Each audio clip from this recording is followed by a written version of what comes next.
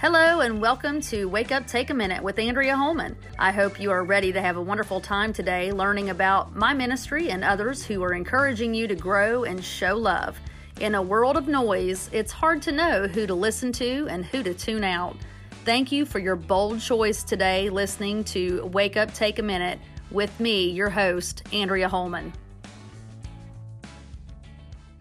Good morning, good afternoon, or good evening, depending on where you are joining me from. This is Andrea Holman with Wake Up, Take a Minute podcast, and I cannot wait to share the topic we have for you this next series. Who's a mama lion? I can tell you that I am, and I'm not going to stop. I've been this way for a very long time. I'm a very protective mother, as I'm sure most of you are. However, I could probably go a little overboard sometimes, which I'm also sure so can you. But I mean, in reality, how far is too far? I know my boundaries, and I'm sure you have your set of boundaries as well. However, as a mama lion, it's my responsibility to make sure that when they decide to leave the pride one day, that they're gonna make it. So I would like to share with you my thoughts on survival of the fittest, which is our first episode in this series. I remember one day in Sunday school, the leader had asked a question of us who were sitting in the room. His question was, if you were an animal, what would you be? And why? Well, for me, I knew exactly what my answer was. However, it took a few minutes to get down the line. Some people said a giraffe, some people said a hippo, a fox, and someone said a bear. And I'm sure that you've heard that saying, who's a mama bear? But for me, my immediate reaction was a lion. Why? Well, when you think about it, when people name off their animal, some of those characteristics of the animal that you would think of right away definitely go along with the characteristics of the person who is saying they would like to be that animal. So for instance, the bear. The woman who said that she would be a bear, I totally got it. She loves to sleep. She loves to be comfortable. She wants to go into hibernation all the time. She talks about that. For me, I was aggressive, and I could be soft and cuddly, but I was mostly aggressive. Now let me set things straight. I was not aggressive in the way that would attack people or turn people off from an aggressive attitude in that standpoint. My aggression was more emotional if I became upset or someone did something to my kids or if I felt someone was being treated unfairly. Those were my emotional trigger points that causes the lioness to come out in me. And there are different sides of me that show up depending on the situation. I was looking for quotes regarding survival of the fittest, and interestingly enough, I came across a quote from Charles Darwin. Now, don't send me a bunch of fast text messages and emails or comments based on the fact that I used his quotation. I'm just using it as a point. His quote says, "It is not the strongest of the species that survives, not the most intelligent. It is the one that is the most adaptable to change." Well, I find that very interesting. Why? Because I hate change. I am not a very flexible person. When you change something, anything about the situation, no matter how minute, it will have an effect on the comfortable situation that you find yourself in. Everyone likes to remain comfortable. However, it doesn't provide growth. And that's the problem. If you're not changing, seeking out, or pushing the boundaries of your comfortableness, then you are not growing. And when you are not growing, you're not developing, whether that be physically, emotionally, mentally, spiritually. None of those things can occur without change. How do I know that? Because we live through experiences, and every experience is different for everyone, even if it's the same exact experience. We all soak it in differently. However, there is change taking place, even when it's happening on a level we cannot detect. Hey y'all, this is Andrea Holman. If you would like to learn more about me, my upcoming music releases, speaking events, songwriting, or podcast that's happening now, please go on over to my website at AndreaHolman.com, or you can visit my Facebook at Official Andrea Holman. There you can get all the latest and greatest.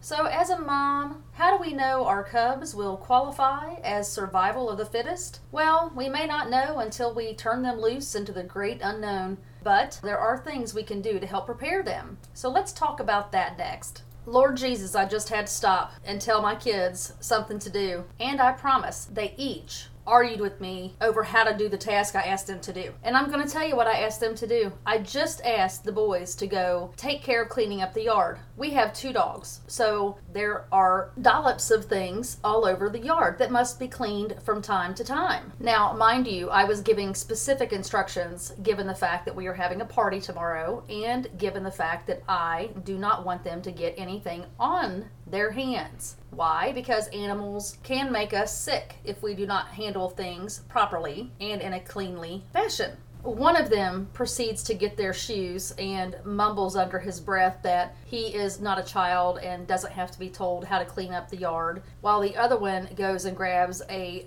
large trash bag, which was perfect, and a teeny tiny Ziploc bag. I mean, really? I literally looked at him and said, "What are you going to do with that?" He's like, "I'm going to pick it up with this Ziploc bag and I'm going to put it in the trash bag." And I said, "No, you're not." He said, "Why not?" I said, "Because you're supposed to use a shovel." And of course, they needed to express why that was a horrible idea, because everybody knows that mama doesn't know best. Well, at least that's what the teenagers think from time to time. It's not like they haven't learned this before, because this is not the first time they have done this task. But today, they decided to challenge me. And let me tell you, Mama Lion came out in fierce force. Sometimes, mamas, that just happens. Our kids test our boundaries. And without testing or without challenging, there's no change either. Everything that happens produces change. Now, my kids did get the point by the time I was finished explaining to them explicitly why I chose for them to do the task the way I asked them to do it. However, I shouldn't have to explain it each time. At some point, they must learn the lesson. To me, it's like this. If you're in the wild and you see a snake for the very first time, when you pick it up, you get bit. You throw it down. You're probably going to be more leery of going toward a snake in the future, right?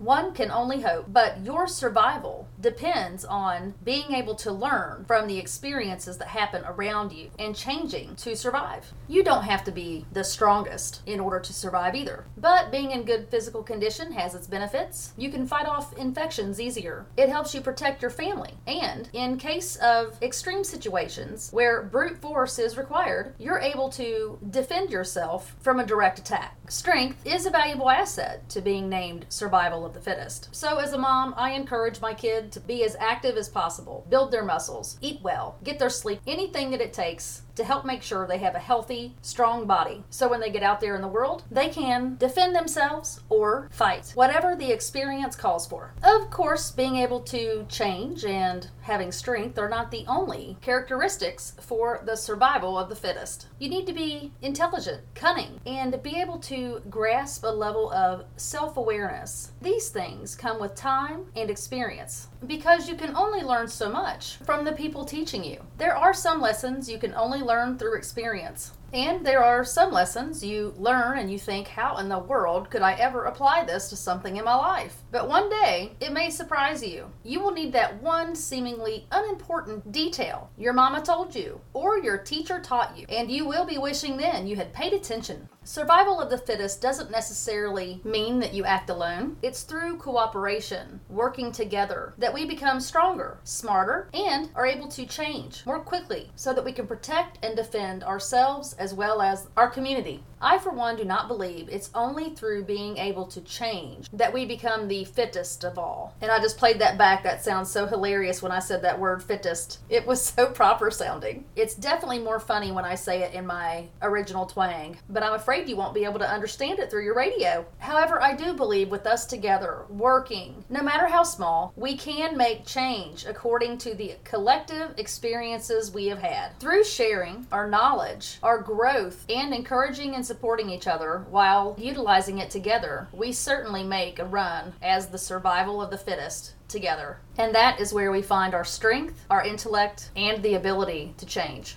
Thank you for joining me. I hope you have a great week. Stay safe, stay healthy, and as always, be you, because I'm taken. Hello, this is Andrea Holman. You're listening to Wake Up, Take a Minute podcast. I wanted to share with you my mission today. My mission is to help others be authentic and grow, to find their wake up, take a minute moment and step out into their purpose. Remember, be you, I'm taken.